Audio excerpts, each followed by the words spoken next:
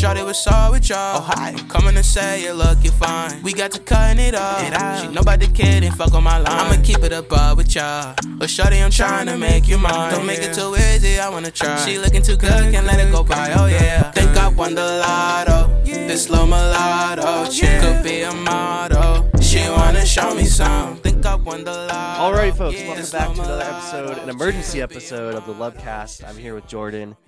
Jordan the Greek, we're going to call you because you called this from a mile away. You called this last year. Steve Nash has officially been fired by the Brooklyn Nets. Jordan had been calling, like last summer, I guess, right? Yeah, when after we beat him, I said he had to go. Spring, yeah. Yes, so around there. And yeah, so just to recap, it is currently Tuesday at 6:15 p.m. that we're recording this. So as of right now, it is not fully finalized, but it's like, I guess 90% of the way there that Ime Udoka is going to be the new head coach of the Brooklyn Nets, and the Nets have let go of Steve Nash. So let's get into this. We're going to be talking a lot of NBA today, but obviously we got to lead with this. So Jordan, how do you feel about this? And let's start with from the Nets perspective. How do you think this makes the Nets? And you can start with Steve Nash and then start with how Ime makes them better. So from the Nets perspective, I'll just, reiterate what I've been saying for a while. They play horrible defense, first of all. And second of all, they run no offense. Yep. Under Steve Nash, their offense was give the ball to KD, give it to Kyrie. There's no motion. There's no screening. There's no ball movement. So that's why I thought he had to go. And I think Ime is going to help a lot. First of all, with the defense and still with the offense as well. So I think the Nets are going to be better. I don't know how much better because I'm still confused and concerned with how Ben Simmons is playing. Yeah. And how he's going to fit in with that team. And if he can, start scoring the ball, maybe we will see. But from a Celtics perspective, I'm very upset. And I don't know. I think this is a mistake by the Celtics. Yeah, personally, like it's not that I don't care, but like I've seen how successful the Celtics have been under Mazzulla. And I think what I was most afraid of without Ime this year was that the Celtics were going to lose their edge, but they haven't lost their edge. If anything, they've, increased it. Like we talked about this last episode, but like the Tatum's not smiling and all, chipper. He looks like he's ready to go. He's locked in. He's playing out of his mind. Ime brought a defensive intensity that Mazzulla has not been able to bring. And maybe like Mazzulla is going to crack in the playoffs. We don't know what he's capable of. And in that sense, that's what I'm scared about is the playoff stuff. But to me, like, I think that this team is so good and so solid and that this whole group has been together long enough that I don't think it's like an extreme loss. It's definitely a loss, but it's not like a huge loss. But for the Nets, this is a perfect hiring for the Nets. My first thought when I saw this was like, how is Ime going to deal with Kyrie? And then I remembered that Ime was already on the Nets. That's where the Celtics hired him from. He was the Nets assistant. And Sean Marks, the guy who hired Ime, the Nets like co-GM, the Nets GM, is a Spurs guy. And Ime, as we know, was a Spurs guy as well. So Sean Marks clearly he's the one that hired Ime to Brooklyn in the first place from the Spurs when Sean Marks left the Spurs. And then like they clearly liked him on that roster. And from what I've heard, KD and Kyrie really enjoyed Ime and really liked playing for him. So if that's the case, like this is a perfect hire because you need a guy who's going to be able to rein in Kyrie and KD and take control of this team and, bash some heads and be unapologetic. And that's exactly what Ime is going to do. So, it sucks that it went to a competitive. Like I hate the Nets. Like I just don't like we have such a rivalry going. So I fucking hate them. And it sucks that they got Ime. But I think the Celtics are going to be okay. But how do you feel about? Yeah, no, I think the Celtics are going to be fine. I just think we got nothing. It doesn't look like we're going to get anything in return right now. I think we have to though because he's still under a contract for us. So that's the deal isn't finalized yet. Everything I'm seeing is saying the Celtics aren't getting anything in return, and we're just letting him go, which really sucks. Well, as of now, the deal's not finalized, so we don't technically know. So, maybe tomorrow, like I know Woj was saying 24, 48 hours. So that's like Wednesday or Thursday. We'll probably know the full details. So maybe by then, maybe that's what's being held up right now is Brad's working to get because technically we're owed either cash or a pick. I don't know if you remember the Doc Rivers to LA situation when he went to the Clippers. Yeah. we technically traded him to the Clippers. So Yeah, I mean, even like putting that aside though, I think from a basketball standpoint, I'm a little more upset about it than you are. I think yeah. Missoula's fine and he's doing well.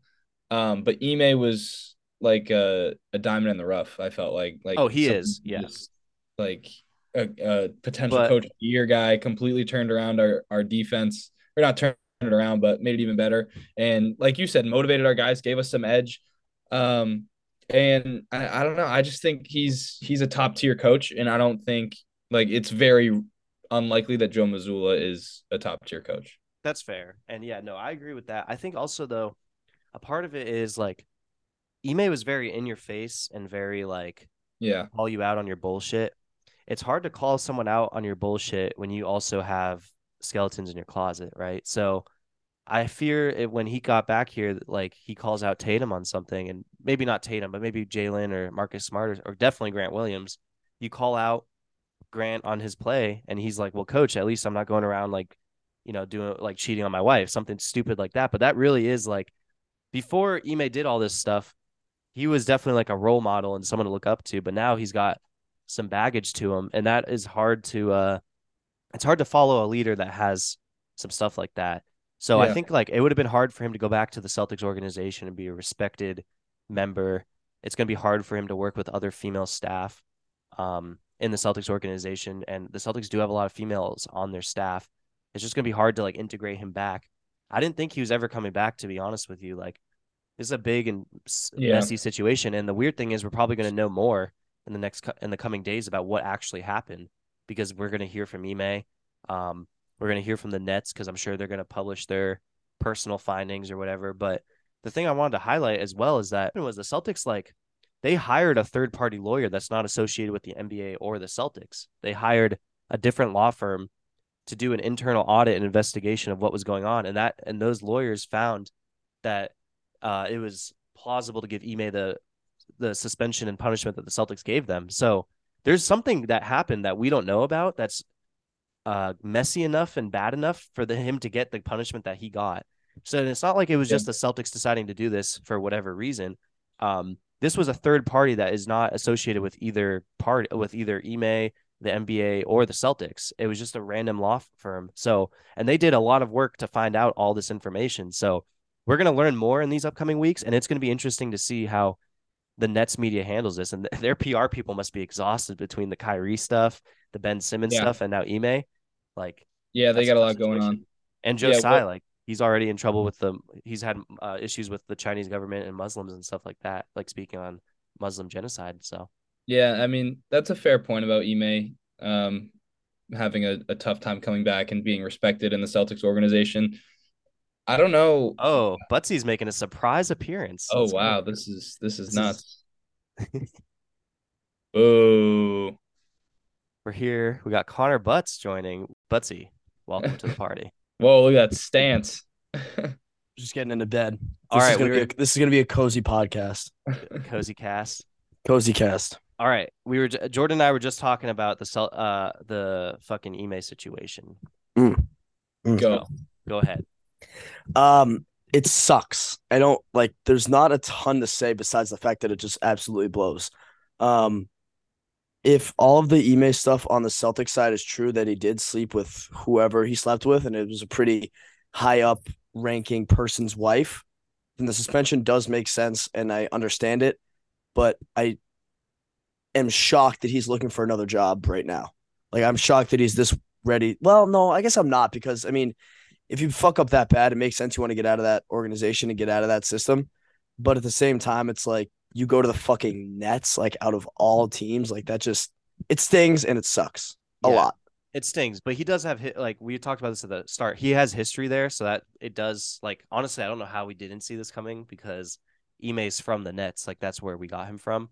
But it sucks that it went to the Nets. That's just such a tough team to get it, and it's going to be like obviously we all don't like Kyrie.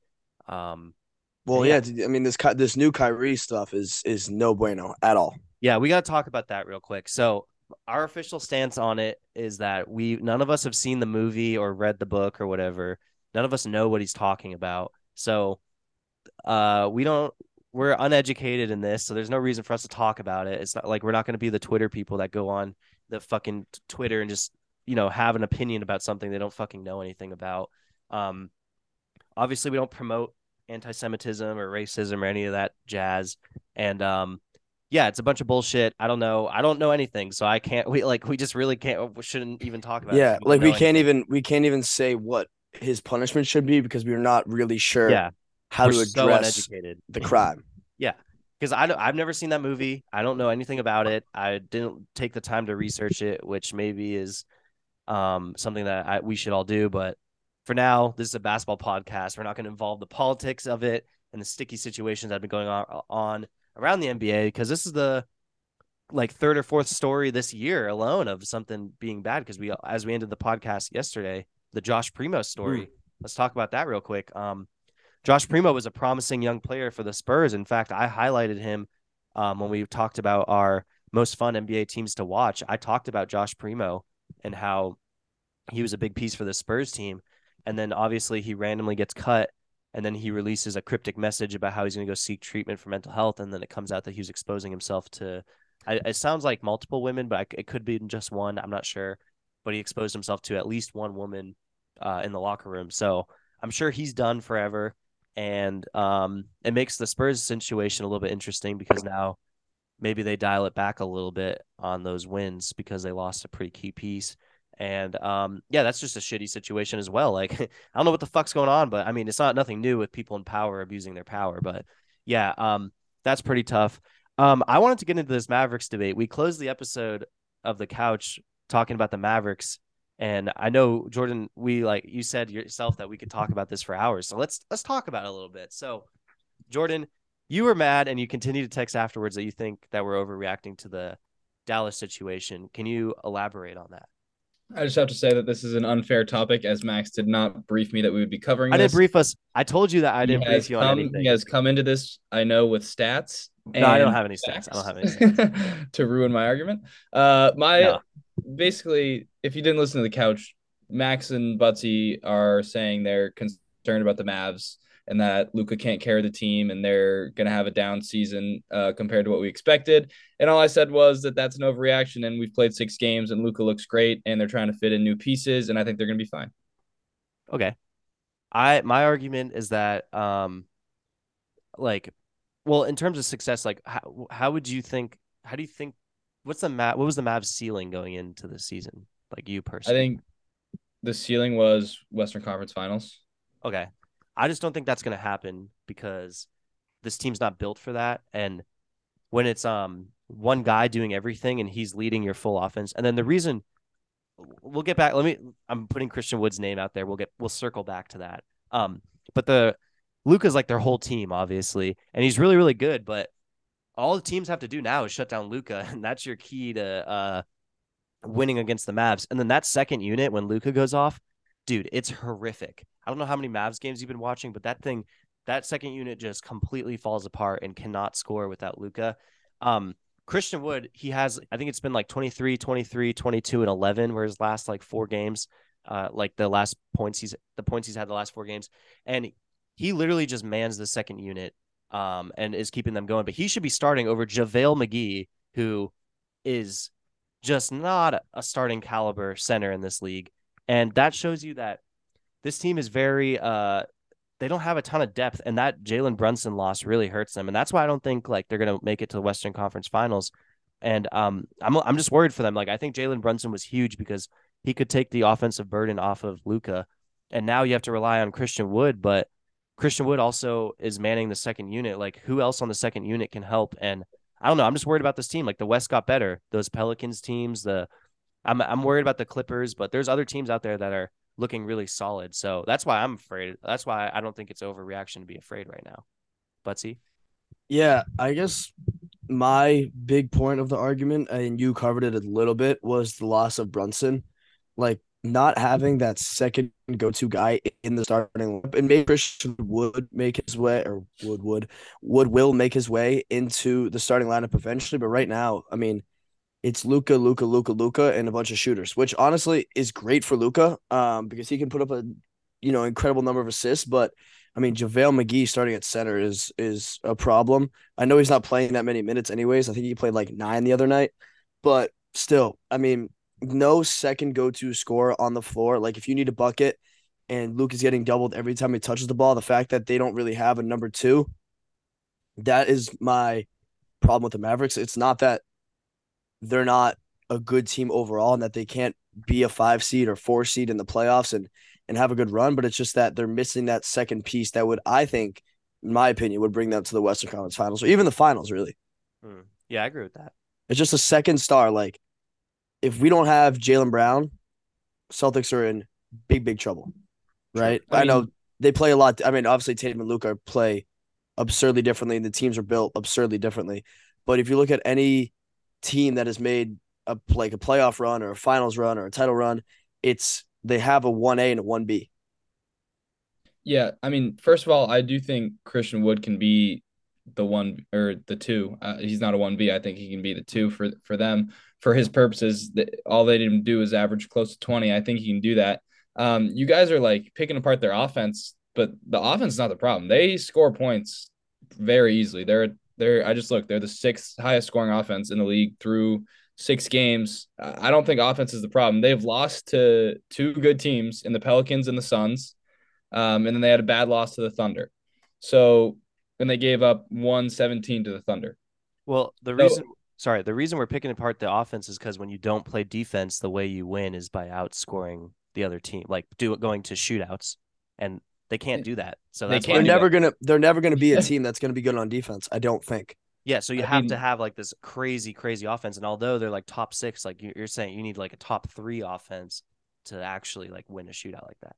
But continue. I think again, you guys are just overreacting. They beat the Grizzlies by like 40. They threw up 137 on the Grizzlies. They can score with the best of any team.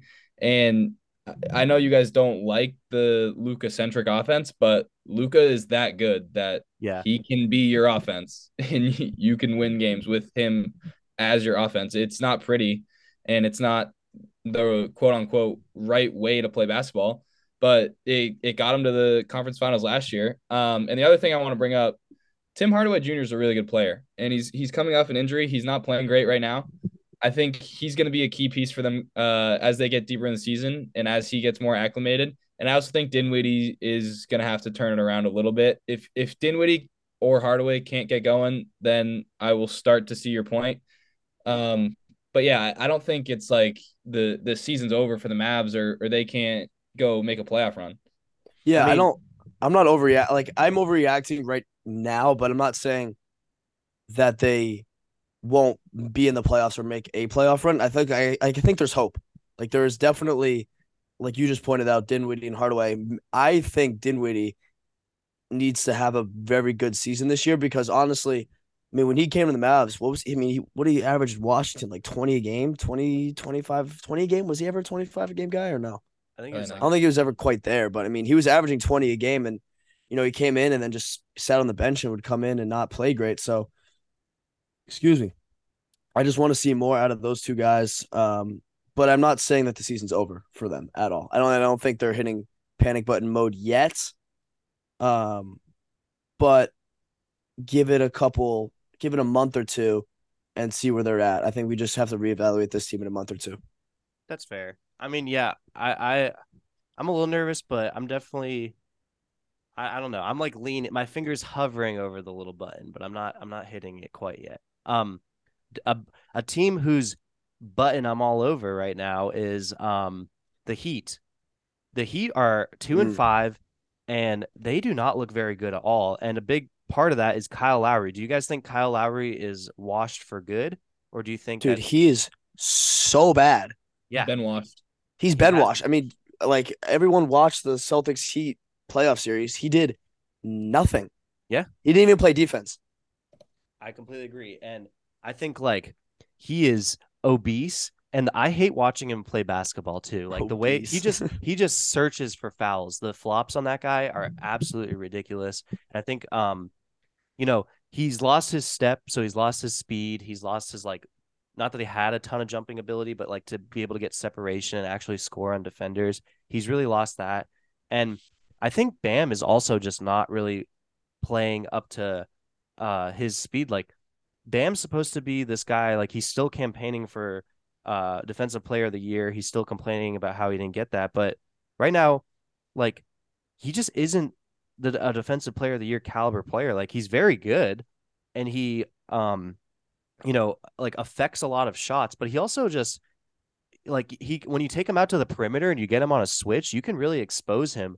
And that's something I want to see Bam like fix up on. But I think the Heat need to make a move. And something I've been hearing that's kind of interesting to me is a little Westbrook to the Heat situation for like, I know we talked about, I think it would have to be like what, Duncan Robinson or something. I think Westbrook would actually be really nice on the Heat. Do you agree with that, Jordan? I don't think Westbrook is gonna help any team like substantially win. I think maybe he could put numbers on Heat, but yeah, like it could be a good fit. I just don't like when it comes down to playoff time and winning time. I would not want Westbrook as my starting point guard. That's very fair. Yeah, Yeah, that's all. fair. That's Butsy, do you think that he could if Westbrook to the Heat, you think that's anything? No, Westbrook can't help any team. He's a lost cause. He's not going to be a six man on that team either. He'd be a starter. At least on the Lakers right now, he can be a six man and kind of man the second unit. But no, I mean the Heat are in a little bit of trouble, to be honest, in my opinion. And I think it's like I don't know if it's complete panic button time yet because they always find a way to figure it out. But you got to be looking at this team saying like, all right, you have a fucking really, really obvious weakness in Kyle Lowry, right? Your floor general, your point guard, your leader is not playing good at all. Jimmy has been playing all right. I hear playing okay.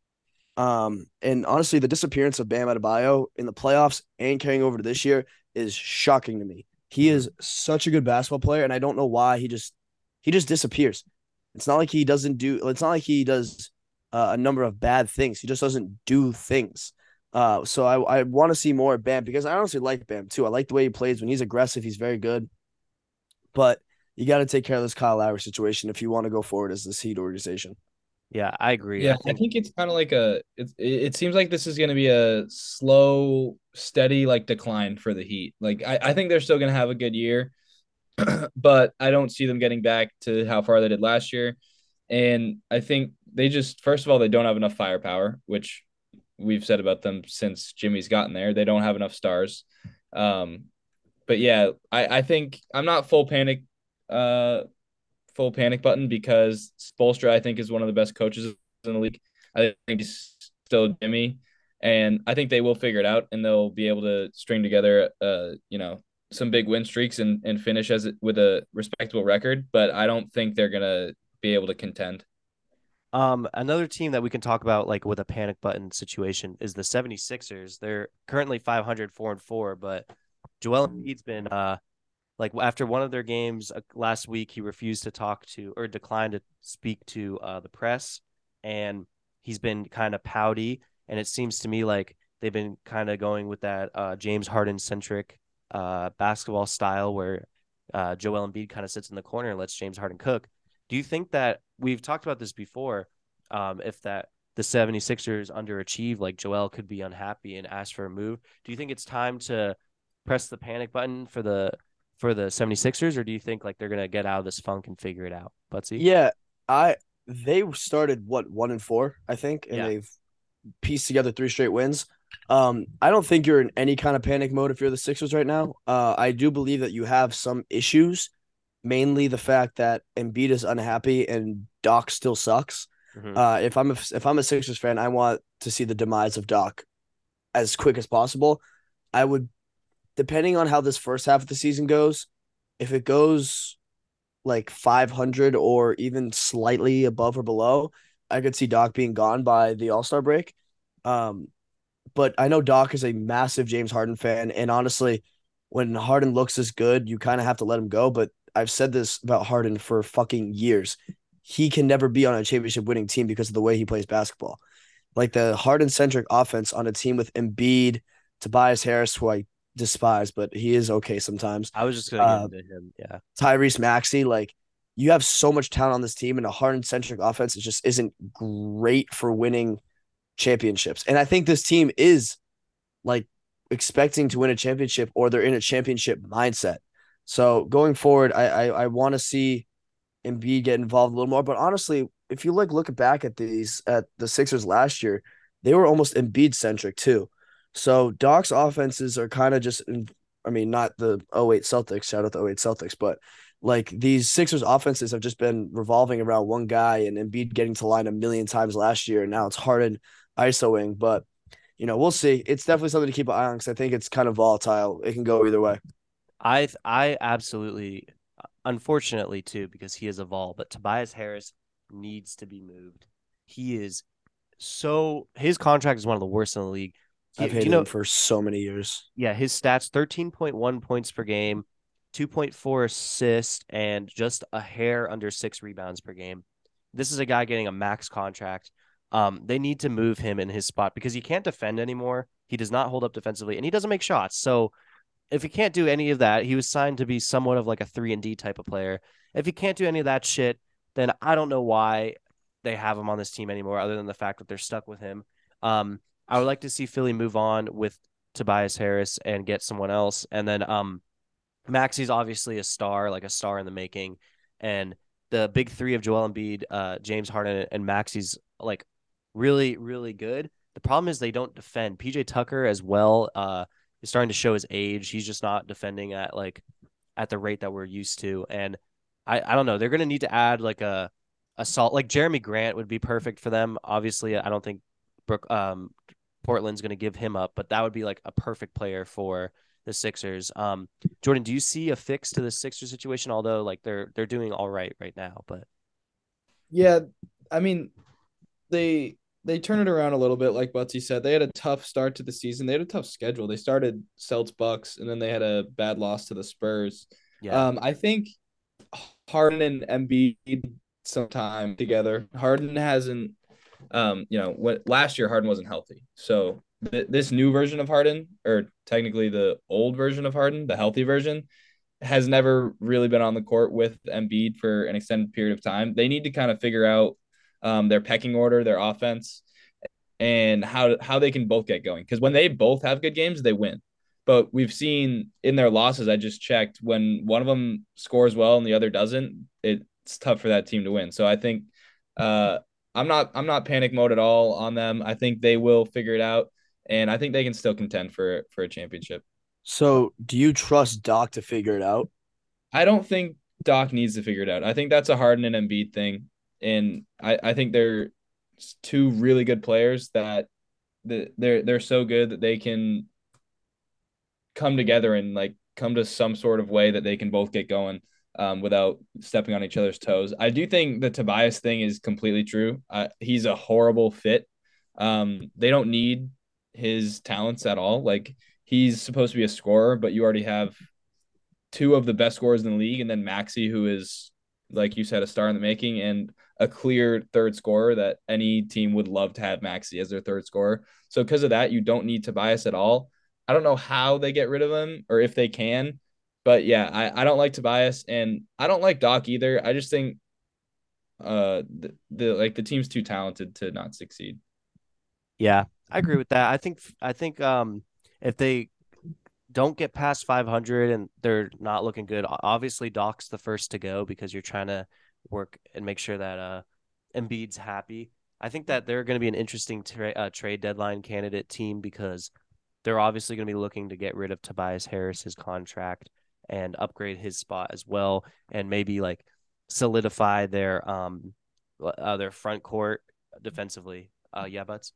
One guy I want to talk about who's gotten absolutely buried this year on the bench has been Matisse Thybulle.